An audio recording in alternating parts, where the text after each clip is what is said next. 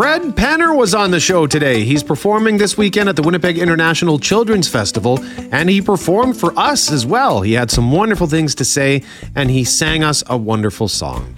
It's Bomber Game Day. We talked sports with Jim Toth, asking the question, are the Bombers potentially aging out of a shot at the Grey Cup? And we had to talk to Jim as well about this PLD situation happening with the Winnipeg Jets. Do women make better leaders than men? And inspired by Madame Loren's trip to the museum, we had a lot of fun talking about field trip stories. I'm Brett McGarry alongside Greg Mackling and Loren McNabb. We are Mackling, McGarry, and McNabb. And this is the Friday, June 9th podcast for The Start.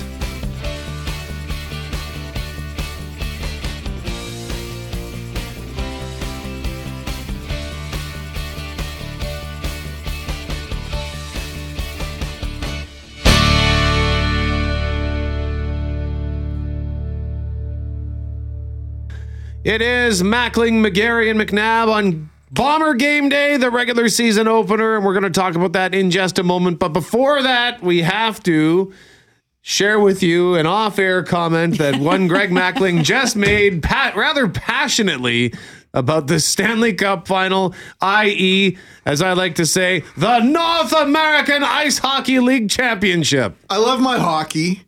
But, you know, it's a routine. You get into a routine during the playoffs. It's way too late to be playing hockey. But if you can't play these games every other night, give up. Okay, so this is because the Panthers have now tied the series 2-2. Great game last night. I didn't even realize they were playing until I woke up this morning. Would you be saying this if it was the Jets playing June 8th, June 9th? But that's the point. That's what the NHL misses. I know, they want people to tune in. As you get closer to the championship, the interest is supposed to broaden. It is supposed to be larger and encompass more fans. With the NHL, unfortunately, what happens is the closer you get to the Stanley Cup final, it's really only the fans in those markets that are interested, gamblers, and those that just are really fanatical about hockey. I love hockey, but I'm not sitting inside on a Thursday night like we had last night to watch hockey. I'm out of the routine already. So, 3 nights between games, give me a break. It made me laugh, Brett, because, where we sit, usually by this point, we've all aired our grievances. Airing of grievances has occurred. Yes. And, with the traffic or the drive-in or last night you won't believe what happened, or the kids, or there's always some sort of comment. And then at 6:04, just before the mics opened, why are we even playing? Just give up already. You can't play every night. And I thought, I'd already heard all his gripes for Friday, June 9th, but no. And you're right. It is too late. And that was only game 3, right? Only game 3. Yeah. So Vegas leads at 2 games to 1. I thought that was game 4. See, I just said they were tied to. The series was tied 2-2. But are you making a prediction for tomorrow night? Oh, that's assuming they're playing tomorrow night. They're off tonight. Oh, yes, they are playing tomorrow night. So okay. There you go. 7:00 local time. All right. Yeah. Florida, Vegas. I don't care. We're done with hockey. But let's move on from hockey. Sure. To football. Football is life. Football is life for so many. The Canadian Football League 2023 season got underway last night in Calgary. BC beating the Stampeders at McMahon Stadium 25-15. Didn't watch that game either. It started at 8:00. I was closing my eyes at that point in time. But tonight, 7:30, IG Field, all eyes will be on the Bombers and Ticats. Bo Levi Mitchell, the former Stampeders quarterback, legendary quarterback, who had a rough season last year, moved on, and now Hamilton is intent on being in the Grey Cup as they host the Grey Cup again this year in Hamilton. They want to be there, and of course the Bombers looking to go for the 4th straight season. They've never done that in their history. They won 4 Grey Cups in 5 years, back in 58, 59, 61, 62. But they missed going to the Grey Cup altogether in 1960 in that string. Edmonton beat them in the West Final, and I think it was Ottawa won that year. Or Edmonton. It was Edmonton, Ottawa. And but 4 or 5 years it was Winnipeg versus Hamilton, and Winnipeg won all 4 years. Is this game sort of then, is it too much to say this is a start of the season, but it's also potentially a precursor for how we'll end the season? Well, Derek Taylor and I relaunched the Blue Bomber podcast earlier this week, and that's sort of where we started, was the idea that this is a potential Grey Cup preview on opening night for both these teams. So That DT feels very strongly that's the most likely of scenarios at this point in time as we kick things off. So it should be a blast and a little bit cooler tonight. Not going to be battling 32, 33 degrees. So could be a perfect night for football. And as Greg mentioned, the podcast relaunched, and you can find that at cjob.com. I can tell you when I was loading the Couch Potatoes podcast, I already saw the Blue Bombers podcast, just very quietly, but very quickly, rising on the charts. So with no fanfare, there you go. People miss that podcast, GMAC. Well, let's keep the momentum going. It's a blast to do, so we're happy to be back. Also today at 6:35, we are going to be talking to Global's Reggie Cicchini about Donald Trump. Trump says he's been indicted. Right? Are we falling for this again? Didn't we go through this a few months ago? We did. He says he's been indicted. He's been summoned to Miami for Tuesday. And the Department of Justice is not commenting on this yet. So is this happening? Will it happen? What do we make of it? This would be, if this goes through, this is the first ever indictment for a former or current president. This hasn't happened. This is on federal charges. Yeah. And so this is a big deal if it goes through. But I'm throwing in the if just because we've been down this road before where he proclaims things on social media and you think it's sort of him getting ahead of the news, but then the news never happens. Yeah, well, NBC News say that they have confirmed it. However, New York Times says that. There's a bunch of outlets. Global News is yet to confirm it, so we'll see what Reggie Cicchini has to say, how certain this is happening, and what sorts of charges could the former president be facing. This is probably the top story on the planet right now.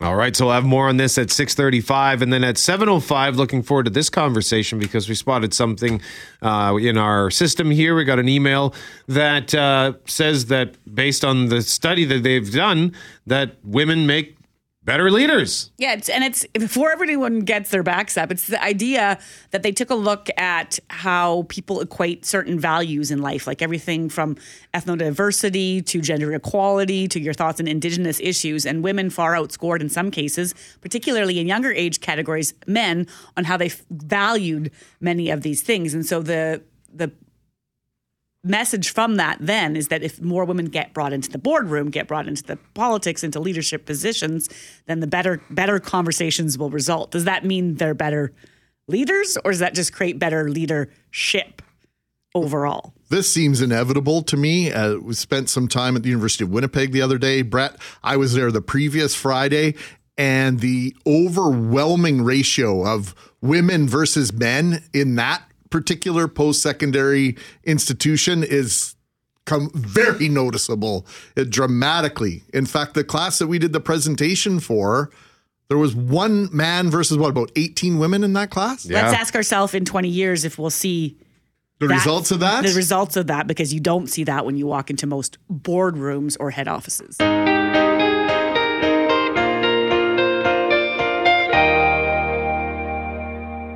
Mackling, McGarry, and McNabb. We have Bomber tickets to give away for tonight's game, Bombers and Ticats, season opener at IG Field. And today's story is going to be brought to you by Madame Lorraine. What happened yesterday, Lorraine? So my youngest, had a field trip to the Museum of Man and Nature. No, what is it called now? Manitoba Museum. I'm going back to my field trip from grade 5. That's what I know it as, too. Sorry. I know it's changed since, but I always... Like 20 years ago, they I changed can't it. get it out of my head. So they're in French immersion, and I roll up It's like at the this... MTS Center. Exactly. Get to call it what you want.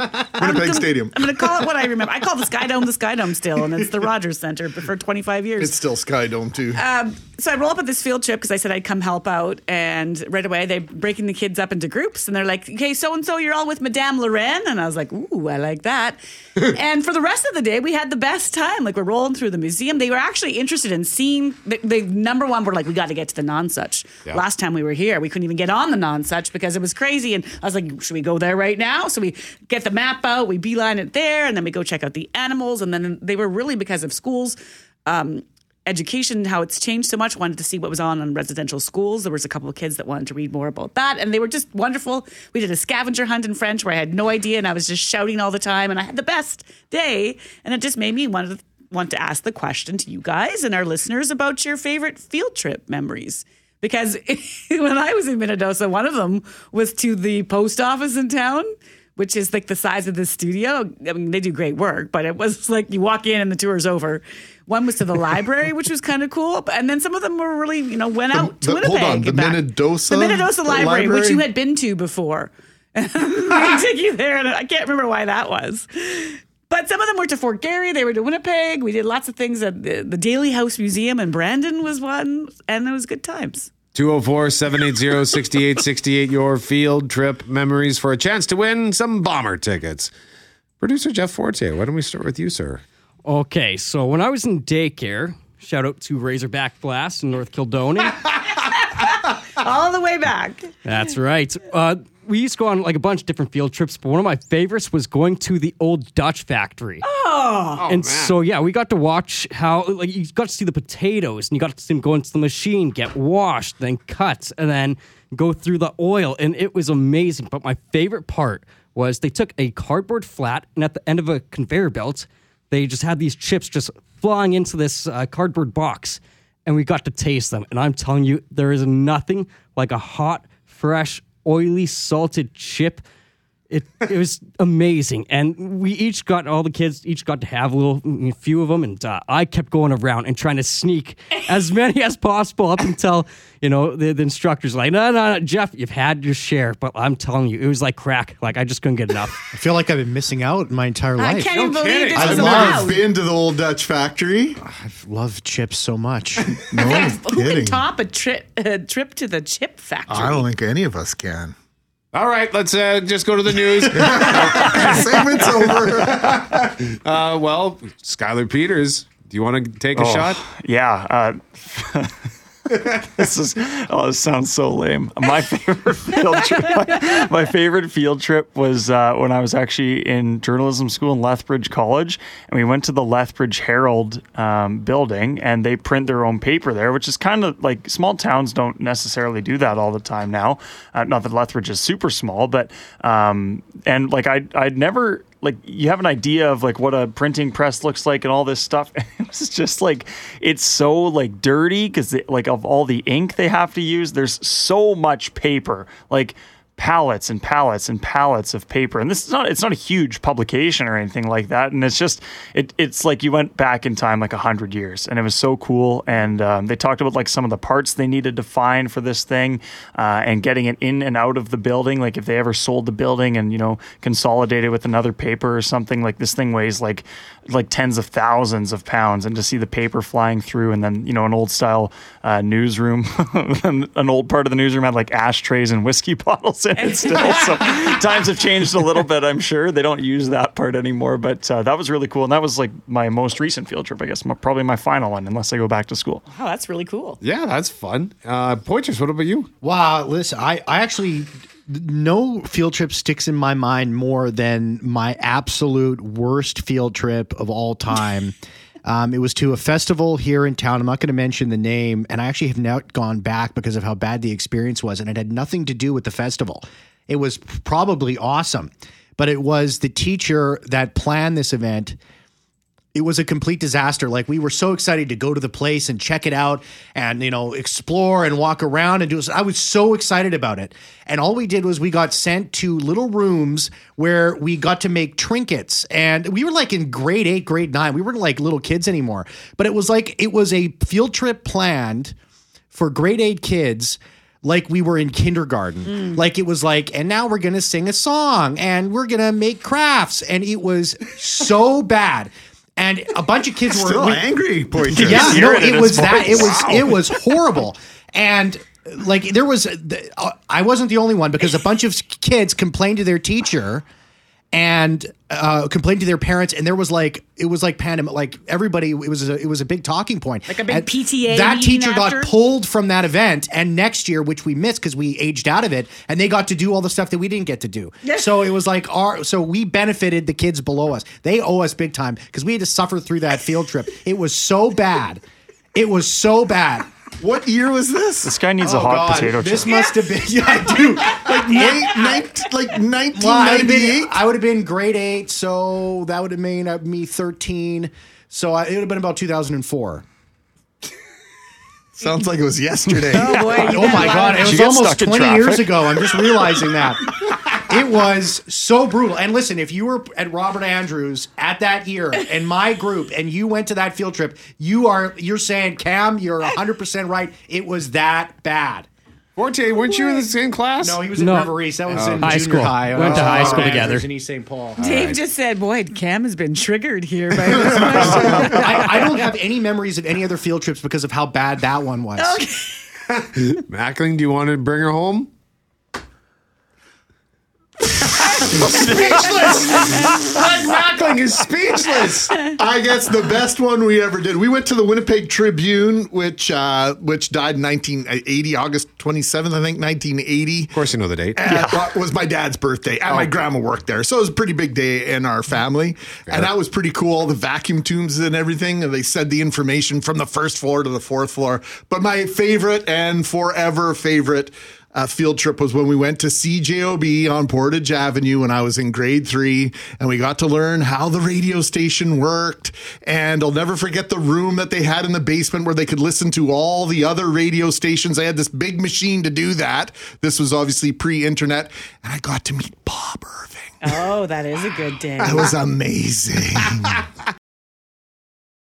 In a moment, we're going to talk about whether or not women are better leaders than men. But before that, field trip memories. What are yours for a chance to win Bomber tickets? What does Andrea have to say? That story from Cam was completely my grade 8 Festival de Voyageur field trip! Exclamation. Totally thought we were going to experience Festival, but just went to a small room indoors and heard a guitarist play. I feel his pain. Thank you, Andrea. If you had us rolling on the floor again. If you missed it, you'll be able to soon find it in the audio vault. Cam went on a rampage at about 6:53 or so, talking about his field trip memory and how it still haunts him and enrages him. So tell us your field trip stories for a chance to win Bomber tickets for tonight's game. We'll pick a winner at 9:15. Here is the subject line of an email that came to our CJOB address this week, cjobnews@cjob.com.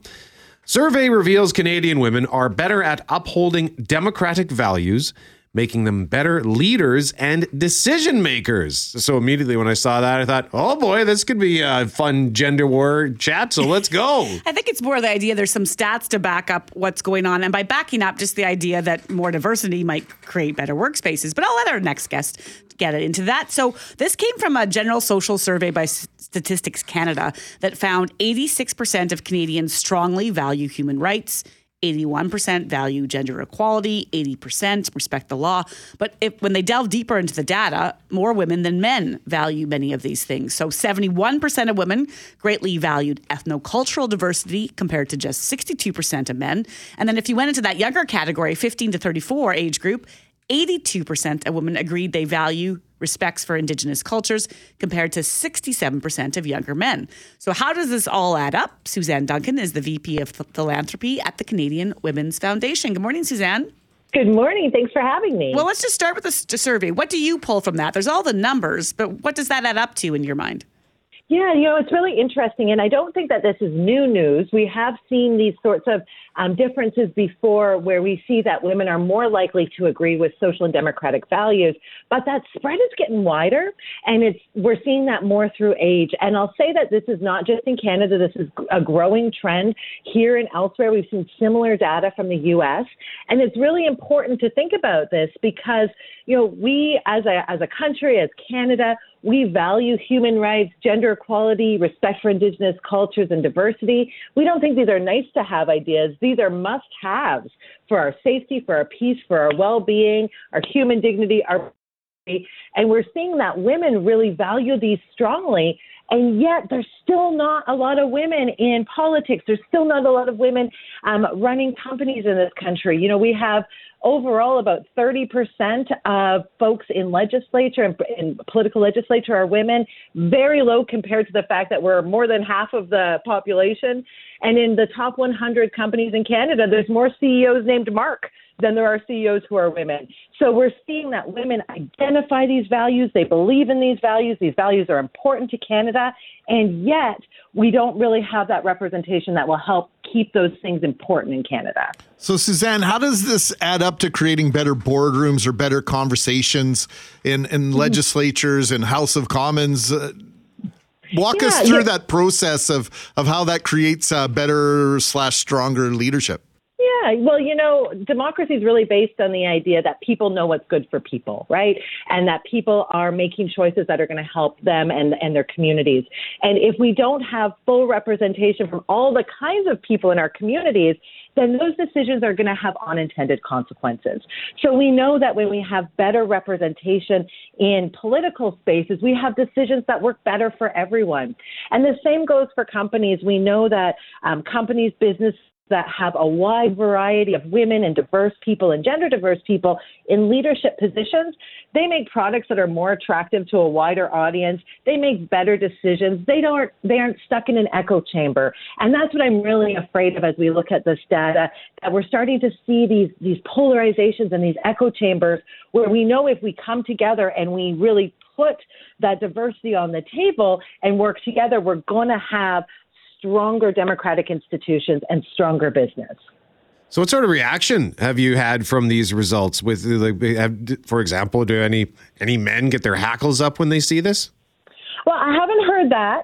And I'm sure these are relatively new statistics coming out, and I know that this conversation is going to continue, but it does really underscore some of the things that we think a lot about. If we've got all these barriers to women and gender diverse people, how are we making sure that we have a healthy, fair, and coherent society? And I think that's the big takeaway. I don't think this is about a gender war. I think this is about everybody recognizing that women have a lot to offer and gender diverse people have a lot to offer in these spaces, and we need to make sure that we're taking advantage of that. You were mentioning in the stats that younger women in particular and women who have more education, they're more likely to align with these democratic values, but they're also, those younger women are also some of the ones who face the most challenges around their mental health, around increased rates of sexual and gendered violence.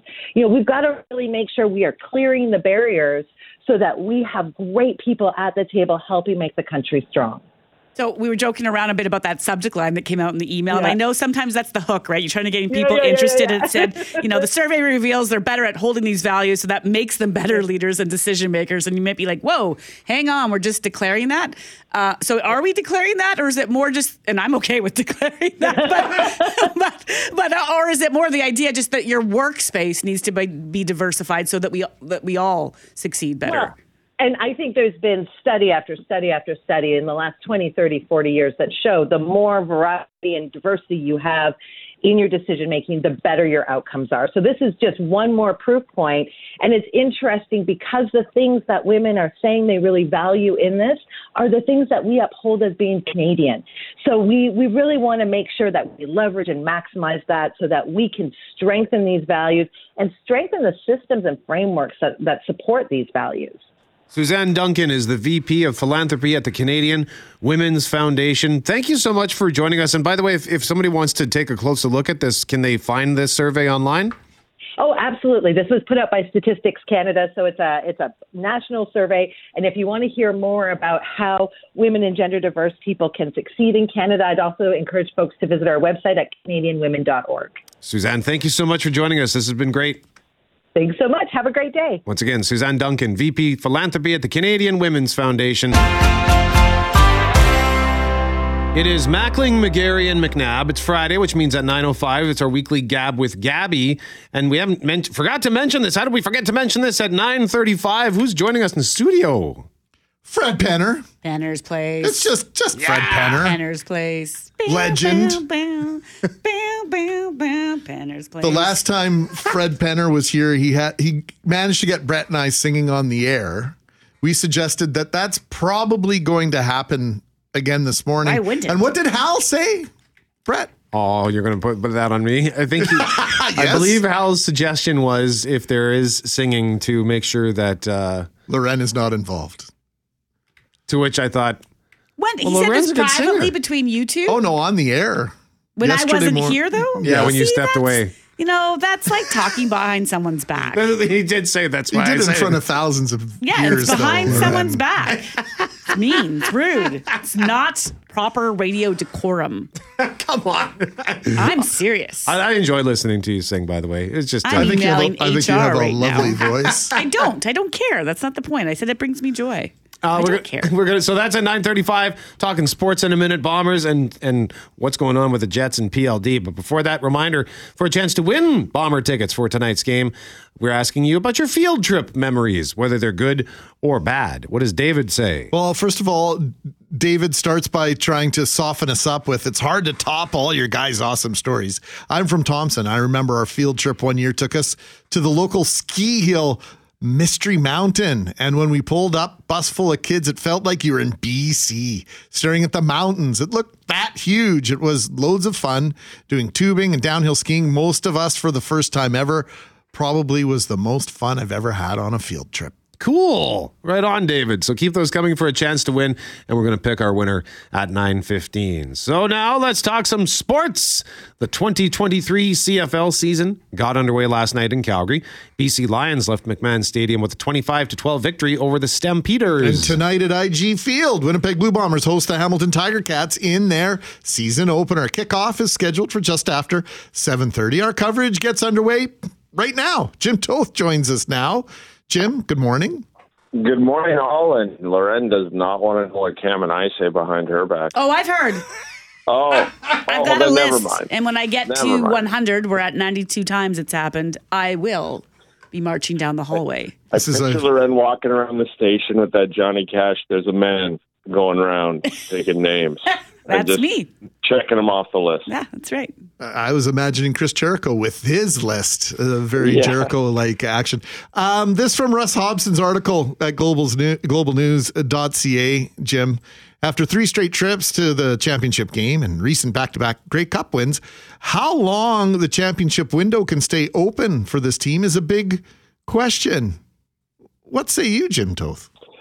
Well, I think it's still open for sure, but that is my question around this season. It's been 3 fantastic years. They didn't like the ending last year, of course. Nobody did. But the 3-4 years that this sort of regime has had this team firing on all cylinders and signing big-name free agents and keeping their free agents, it's been a great ride. But that is my question around this season is they're so deep, they're so good, they're so talented, but they are getting a little older. And I was talking to Doug Brown and I was talking to Derek Taylor about this. And Doug Brown mentioned pitch count when it comes to Willie Jefferson to keep him fresh through the game. Maybe he only plays 60% of the snaps.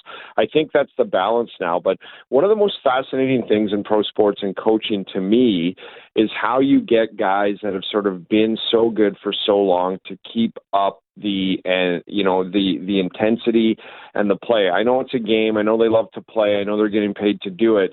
But I look at the Tampa Bay Lightning with John Cooper, and I think that's one of the toughest things to do is to keep your team motivated to go to 3 straight Stanley Cup finals. And it's not that the players don't want to go. It's just that you have to find ways to keep the intensity going, to find new ways to drive yourself. And that's what I'm fascinated around this year's team and Mike O'Shea and the coaching staff on how every week to get these guys going, like say they start the season 8-0 again. And then there's that sort of game 9, 10, 11, 12, where you need them to keep, and Mike O'Shea is great at that. So that's the one storyline. The other one is the age. I'm wondering how long it is before there is a little regression in some of these star players. But I don't think it's this year. But I am going to keep an eye on it, and that's kind of the story around this year. And just if they can keep firing on all cylinders. And they had 15 wins last year. They predominantly have the same team back. Some of the younger players, I just talked about the age, younger players like Brady Oliveira and all that, they're a bit older, right? Like Dalton Schoen came in, but he's older, and he's got some experience. Can they actually get better? That's what I'll be watching. So that's to watch for tonight and in the weeks ahead, Jim. And then, of course, yesterday we were talking an awful lot about Pierre-Luc Dubois, his future with the Winnipeg Jets. Did we get some clarity? No, I mean, the clarity is just that, he wants to go to free agency. And I think what's lost in this story a little bit, because I get it, like he doesn't want to be a Winnipeg Jet, and that hurts, and I understand that. But he has always, when talked about this, including at the end of this season in the exit meeting, talked about the freedom to choose where you go. And we always focus on the money, and we always focus on winning and things like that. But he has spoken every time this has come up last season and this off season that, part of free agency is where you go. He literally said at the end of this season, they tell you where to play your whole career until you reach free agency. It's one of the reasons we like free agency. So he's an asset, as John Shannon was saying in his report. it's not good because I know the team made a healthy run at him. I know that they wanted to make him a focal point and really wanted to get him long term, and he doesn't want to do it. So now they have to move on and get an asset from him. So I think the clarity is just that although this is bad news for Jets fans and the long-term viability of having a number one center like that on your team, the good news is and now you can sort of do something about it and let the bidding begin. I mean, I've said this on Jets at Noon for weeks now. It's not all doom and gloom if you move for the star players on this team. Connor Hellebuyck really, really hurts. He's literally up for the Vezina again this year. But you're not selling land in Northwest Territories. You're selling land on the beach in Hawaii right now. These are high-end commodities. And when you do that, you bring something back. It is going to be fascinating to me what Kevin Cheveldayoff does with this, because I think he could get some really good pieces that can totally change the direction of this organization, but also change the culture around it. Now what he does with these moves, because he is going to make them, and I believe that there is going to be massive change, is what comes back in that fashion. And I think that should be just as exciting as it is deflating when core pieces have to be moved. Now, Jim, for those still paying attention to the Stanley Cup playoffs, yes, they are still playing hockey. There's an age-old adage that it's not a series until somebody loses at home. Panthers with a big win on home ice in Game 3 last night versus Vegas. First shot of overtime, Paul Maurice and the Panthers make it a 2-1 series in Vegas' favor. Does this change the aura of the series? It does change the aura for sure. I still like the way Vegas played yesterday, but I thought Florida got back to playing the way they can play. Vegas is so deep and so strong and so consistent in all aspects of their game. They're tough to beat, but you have to be playing your best hockey in order to do it. And I thought the Florida Panthers played way better in Game 3 than Games 1 and 2. So now you do have a series. It is going back to Vegas. I noticed how all the media covering it were very excited to get to go back to Vegas in about 2 days. But I think this is a series now. And to me, the key is, can Florida continue to find their game? I thought Bobrovsky was sensational again last night. But the reason he struggled in the first 2 games, I think, is because of the way the team played in front of him. Maybe it's nerves, maybe it's inexperience. We all know Vegas has been in there and around there the past 6 seasons, and Florida really hasn't. They've had some really bad playoff upsets. To me, it was a statement game for them that Paul Maurice can now harness that and say, look, if we just relax, if we just play our style, we're in this. We have a shot. So Game 4 will be telling, because you do not want to go back to Game 5 back to Vegas facing elimination. But I liked what I saw from the Florida Panthers last night in the fact that it didn't look like Game 1 and 2. It didn't look like they were, they have to clean up the penalties, but it didn't look like they were running around. They're a physical, hard-hitting team that needs to use that to their advantage. And I thought they did that and defended better last night. So I think we do have a series. I'm really interested in Saturday's game, Game 4. They need to win it, but also I think if they play their style, like when that game ended in overtime and all the players went to Bobrovsky, it wasn't because he had his best game in the playoffs. He's been sensational throughout the playoffs. What they went to him, in my mind, for was, hey, you held us in it. Like this was a 2-2 tight game, 1-0, 2-1, then 2-2. And you were just there at every turn. And I think that's them thanking him for understanding that they played better, but also we kind of left you out to dry the first 2 games. So I think you do have a series now. Jim Toth, Cameron Poitras, Jets at Noon, 12 till 1.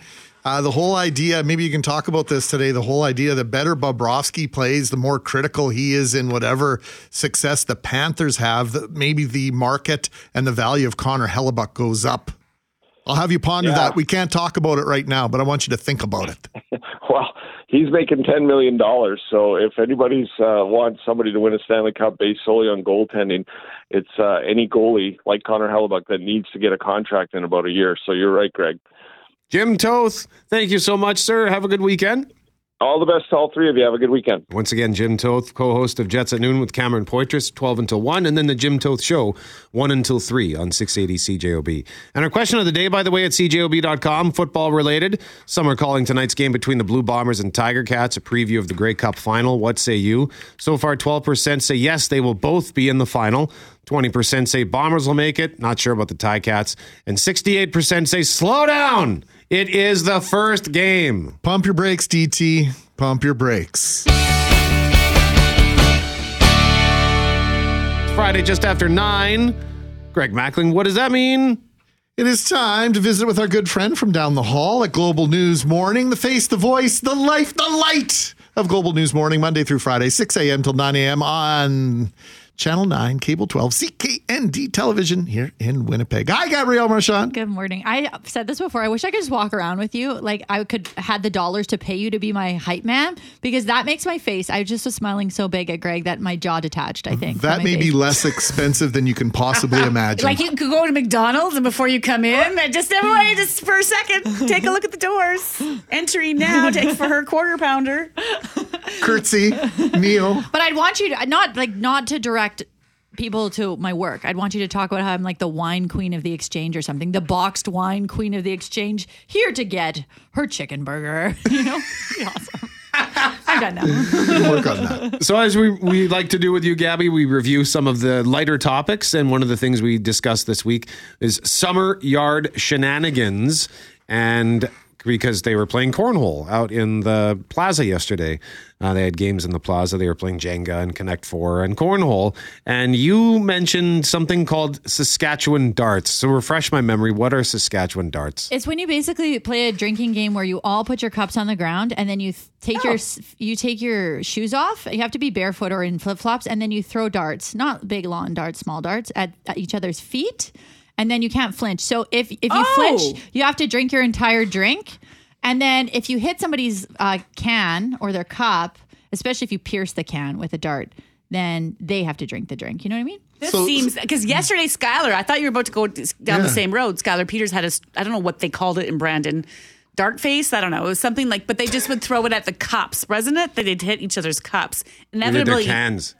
Inevitably, you'd be hurt. Yes. At some point, but you weren't intentionally, like Saskatchewan's really gone out on the feet. On a limb, an actual limb. Yeah, because I think Skylar said if you got hit like in the face, they would call you dart mouth. Like what? Dart mouth, like it's called Nova dart Scotia. knee. I don't know. Anyway, a lot of dart shenanigans were occurring. I'd rather take it in the feet than in the mouth, though, That's honestly. crazy, though. Willingly and purposefully in the feet. Only in Saskatchewan. Do you have any scars? No. You know what? I would generally flinch and then just have to drink. Like I was the queen of flinching, drinking. But some friends of mine in Thunder Bay used to organize this thing, and they were all in their mid-30s, and I loved it. They'd pick a weekend, and they would organize all these games outside that obviously involved like a lot of eating and drinking, but it was called Sloppy Olympics. And it was a blast. And what a great way, like the kids would be maybe babysat by one collective person at somebody's house, and everybody just got together for Sloppy Olympics. What kind of stuff was in the Sloppy Olympics? Like similar things. You'd have lawn games and such. I think there's like Twister outside, which is really unpleasant during the summer. I never want to do that. Don't touch me with your sweaty body. Get away. But we should do it. We should do one at work. I mean, Twister's hard. Yeah. Like that, when the kids are little, you're contorting yourself. Plus, you got to like stay in that position for a long length of time. And they're little, and their lower center of gravity, they're getting down there, and you're just like, I am not here for this. This is a lot. Half the chores I don't do around the house because I got to bend over, pick stuff up off the floor. It's way too far down there. Yeah, I'd probably dislocate my knee trying to play Twister. Okay, coolest thing you ever won? Like the guy with the Smitty's sign at the Blue Jays game saying, my wife thinks I'm watching this game at Smitty's in Winnipeg, but he was in Minnesota. Well, Smitty's gave him free wings for a year. That guy won the best prize. I can't even imagine getting free wings, like free chicken. And I want to know, how often can he go? Free chicken, how often? Because those Smitty's wings are pretty darn good. Oh, yeah. They're some of the best in the city. I would say so, yeah. So what's the coolest thing you've ever won? Oh, sorry. My response to this is really not very great. I never win anything. Like, I don't win things. I think one time Greg Macklin got me a scratch and win ticket for my birthday, and I won another one. Like, I won $2 so that I could get another scratch and win ticket. That was pretty cool. But I think some people have more luck. Do you know what I mean? Where they win continually, and I'm not sure what they're doing or who they're paying off, but they're playing. They're playing. They're in the game. You have to get in the game to win. It's impossible to win from the sidelines, Gabby. This has become so inspirational. Get in the game, Gabby, or you'll never win anything. And we are also discussing unique spots where you've enjoyed cold beverage, whether it's like a hidden gem or maybe just a really neat place. And I think yours involves a hike. Yeah, I used to live in BC, and we'd always pack lots of snacks because that's the whole point of going on a hike is to eat, right? Yep. So there was this one hike near Victoria, East Souk Trail, and you do a lot of up and down. It's not crazy, like you're not summiting a mountain, but at the end there's this kind of climby-ish part, and then you get to this beautiful rock, and you're overlooking the ocean. So we all cracked a beer, but it was like a really big beer. There was also a BC beer, so it was 8%. And then it was delicious, had a sandwich. And then after, I thought, that's not such a smart idea because now I have to get down with this little buzz that's hitting me. But it was still a gorgeous moment, you know, to enjoy a cold brewski overlooking the ocean.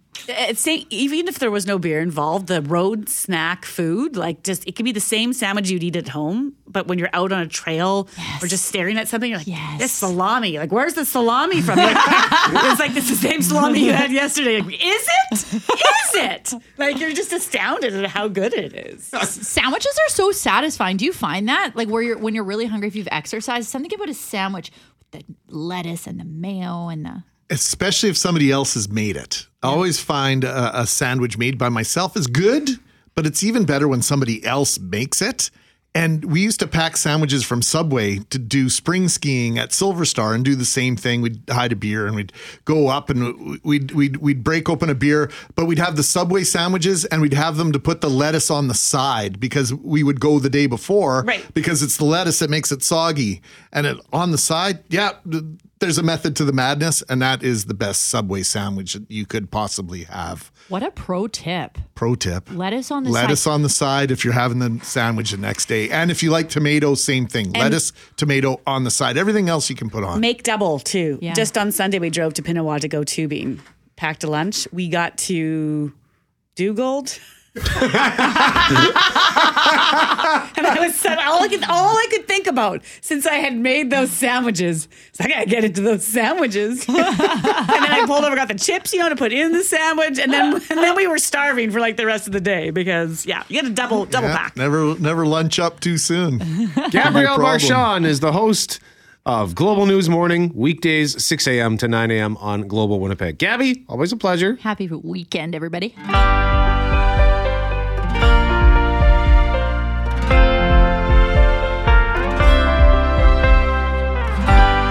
Mackling, McGarry, and McNabb as we listen to some Aldo Nova. We're asking you at 204-780-6868 to tell us about your field trips, your field trip memories, whether they be good or whether they be bad, for a chance to win Bomber tickets for tonight's game, baby. A couple of runners up as usual. Let's start, Greg, with Bruce. I remember when I was in grade 3 going to Crestview School, our class did a field trip to Lower Fort Garry. I was very prone to wandering at that age and realized at the end of the day that my class had left without me. This was long before cell phones were a thing, and I remember having to sit with a man named Mr. George, who kept me company until somebody from the school came back to pick me up. Let's just say my parents were not impressed, but I had a great day. That was my big fear yesterday, chaperoning Brett. I was like, I cannot lose. I only had 5. One was my own. How could you possibly lose them? So I said, let's give ourselves a team name. And one of the kids came up with Uranus because they thought that would be funny if I yelled that out. Yep. We ended up being Team Pluto. But all day, Pluto, going left up here. I just did not want to lose anybody. That's actually a really clever idea. Good stuff. Mark Baker is one of our other runners up, Loren. What did Mark have for us? My absolutely best field trip is when our electronics teacher in Selkirk, Mr. Thomas, decided to organize a field trip to view Halley's Comet. We all gathered in his van at 2:30 in the morning to drive out into the country and watch a dusty snowball in the sky with his telescope. I know he didn't have to do that. He probably wasn't funded by the school. It was greatly appreciated, and I will never forget that trip or the teacher. What an amazing man. He organized hot chocolate and snacks and had to use his own cargo van. What a blast. That is so nice. Mark, thank you for sharing. Once again, tough to pick a winner, just one, but Al is our winner. And Al starts by saying, I may be old and dated in my 50s. Come on, Al. Don't be so hard on yourself, buddy. But Al says the most memorable field trip ever was in grade 2. Who did our class visit? At what is now the Centre Culturel Franco-Manitobain? None. The one, the only, the great Mr. Dressup with Casey and Finnegan. Nice. Like, come on. Al says he came out during our lunchtime in the hallway to meet us, and he came over and talked to me. I asked him where Casey and Finnegan were, and Ernie Coombs remarked they were having lunch. So that was a bit of a bummer. No shade, by the way, Al says to Fred Penner. He's amazing as well, but Mr. Dressup's visit and presence in my childhood and this field trip still holds a place in my heart. I used to dream about offing Casey the puppet. And and taking his place. Really? As like a live character on Mr. Dress Up. Why a puppet? It's No, true. you could have a kid, Casey, and have a real dog or whatever. Puppets, come on. Give me a break. How much did you dream about what those settings look All the like? time. Like, what? I wonder what what's going to All look like the if I went through time. that door. What's behind that door? Why can't I be there? Like, oh, yeah. Yeah, I always wanted to know what's going on in this corner or that corner. So that's great, Al. That's so cool that you got to meet Mr. Dress Up. So congratulations. You win the Bomber tickets. You're going to the game tonight. Right now, we are excited for this because the Winnipeg International Children's Festival is underway. It's one of our city's favorite events. Goes through until Sunday at the Forks. Festival favorite, multi-Juno Award winner, and member of the Order of Canada. Just to name a few of his credentials, Fred Penner is back for his 37th festival appearance. Fred Penner is among the most beloved artists for family audiences of all time. Loren McNabb. Fred Penner joins us in studio. Thank All you so much right. for being here, Fred. It's the big trio here. All right. So I heard those tunes. Lay it on me. I actually was humming this song all throughout the morning, Penner's Place. And I'm wondering, it's such a happy song that invokes joy, but you had to hear it on a fairly regular basis. Did it ever get like, okay, I don't need to hear this song anymore? Like the opening theme. The opening theme. Here's a story that I'm sure you don't know. I wrote the theme in the key of D, and when the first episode was happening, and we had a full 6-foot log, and I crawled into the log, and it's padded. You know, I mean, it's just styrofoam, etc. Looks That's great. not a real log. Sorry, I'm kidding. So I crawled into the log. The beginning of this era, almost 1,000 episodes ultimately, but I'm inside the log, and I'm breathing. I'm thinking, okay, I know what I'm going to do. The song's going to happen. I'm going to crawl through and begin this multi-year, 13-year journey. And as the theme started playing, I swear, the log began to vibrate.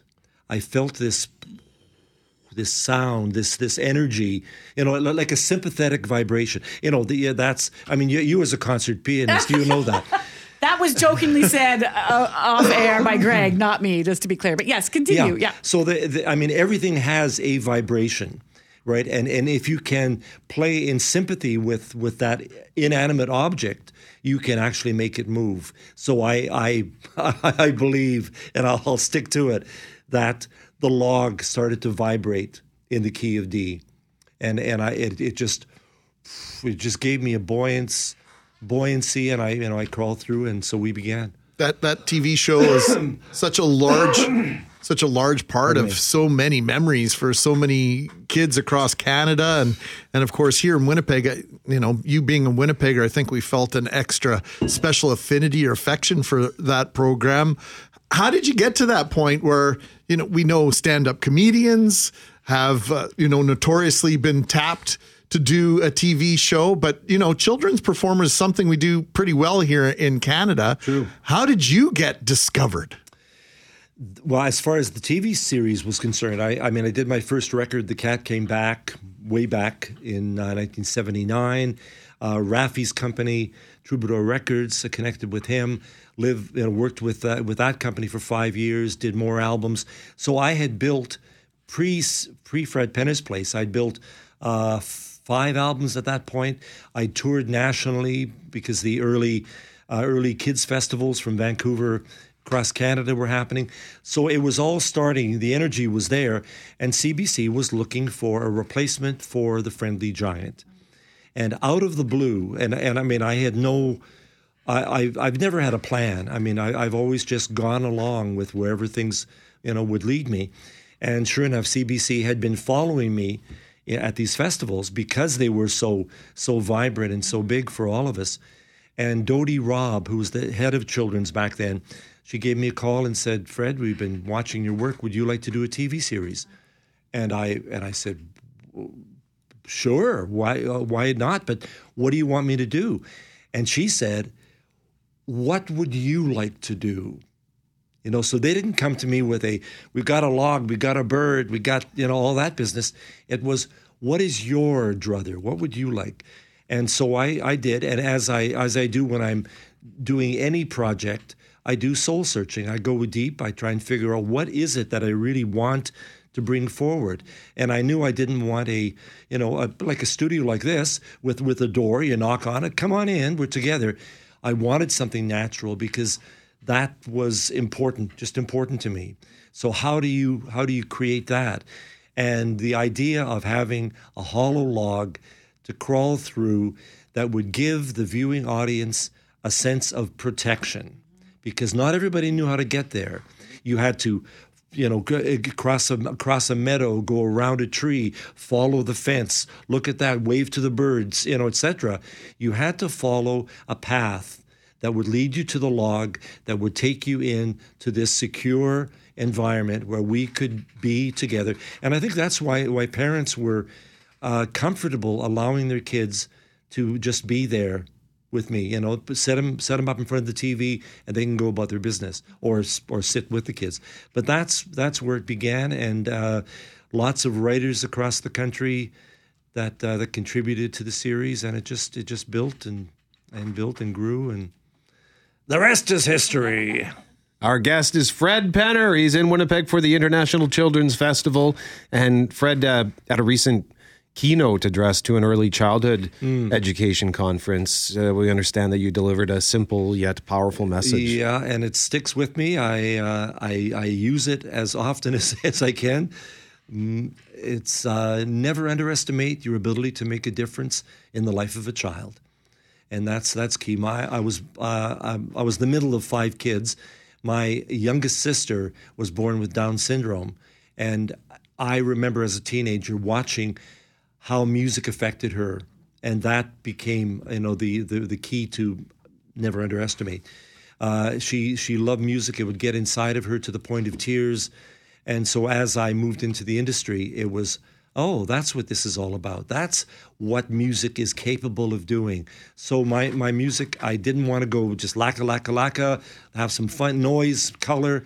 It had to go deep. Take good care of each other. The last song of Fred Penner's Place is not a flippant song. It's as serious a message as I can possibly offer to any audience, and especially now because of the insanity that we're going through. We have to take care of each other. We have to be accepting and understanding and respectful. Bottom line, respectful to the people around us, and for heaven's sakes, let's try and really find some truth in this world, because truth is now becoming an unknown. Excuse me. Where AI is coming in, where you don't know what's real visually or audio-wise.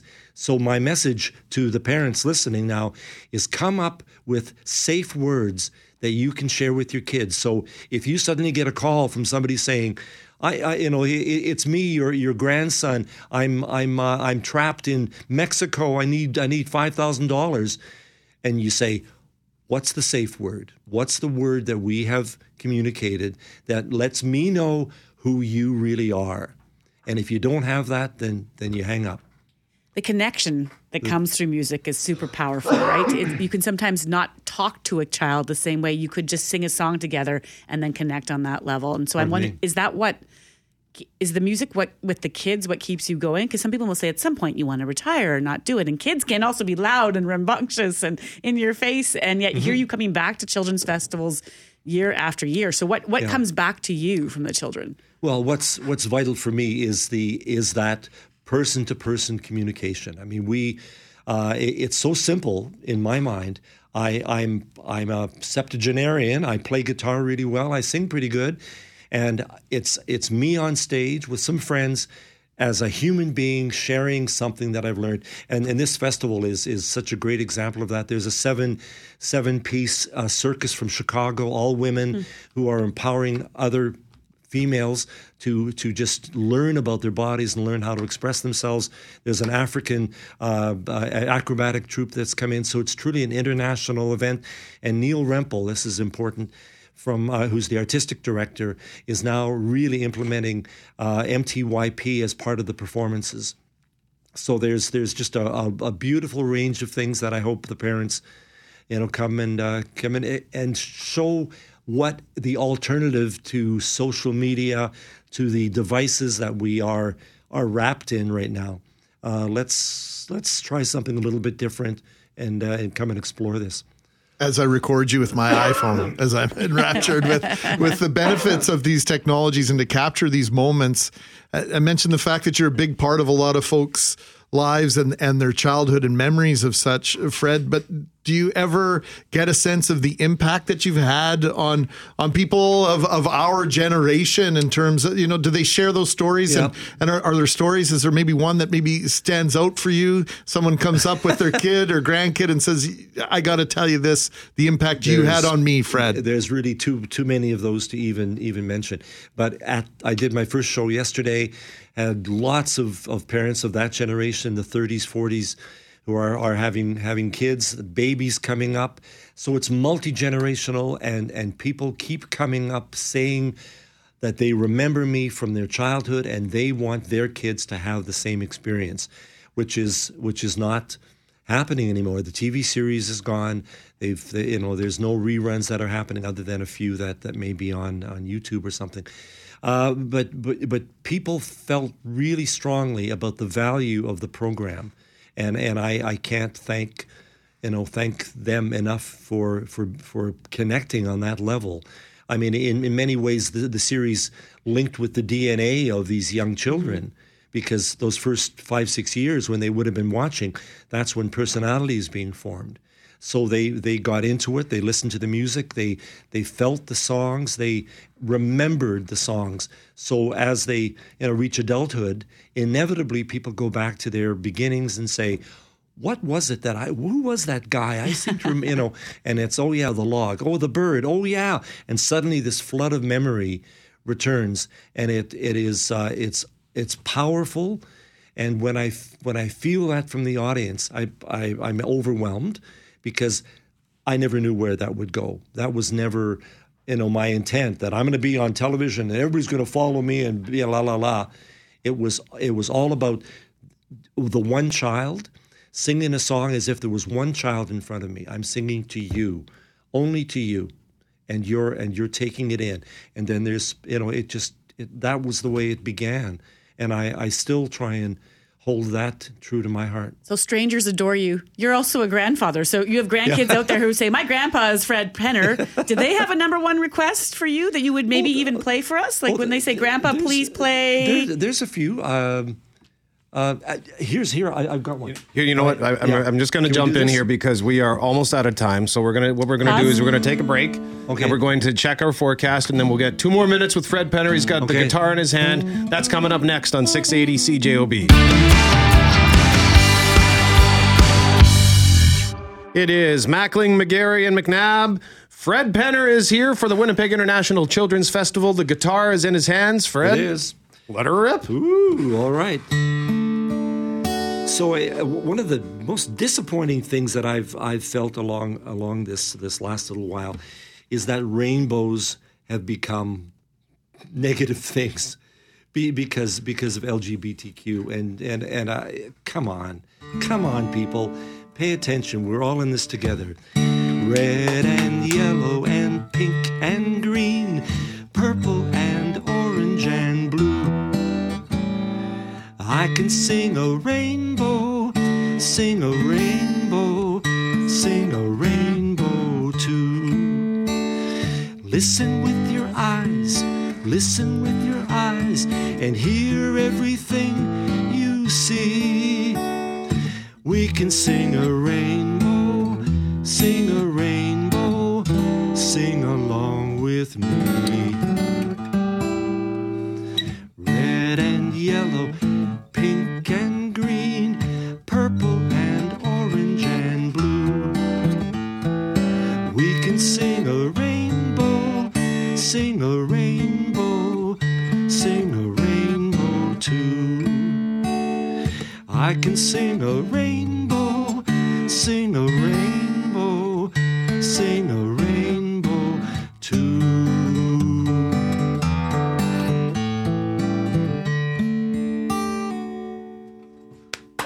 Yes. That was so great. It was wonderful.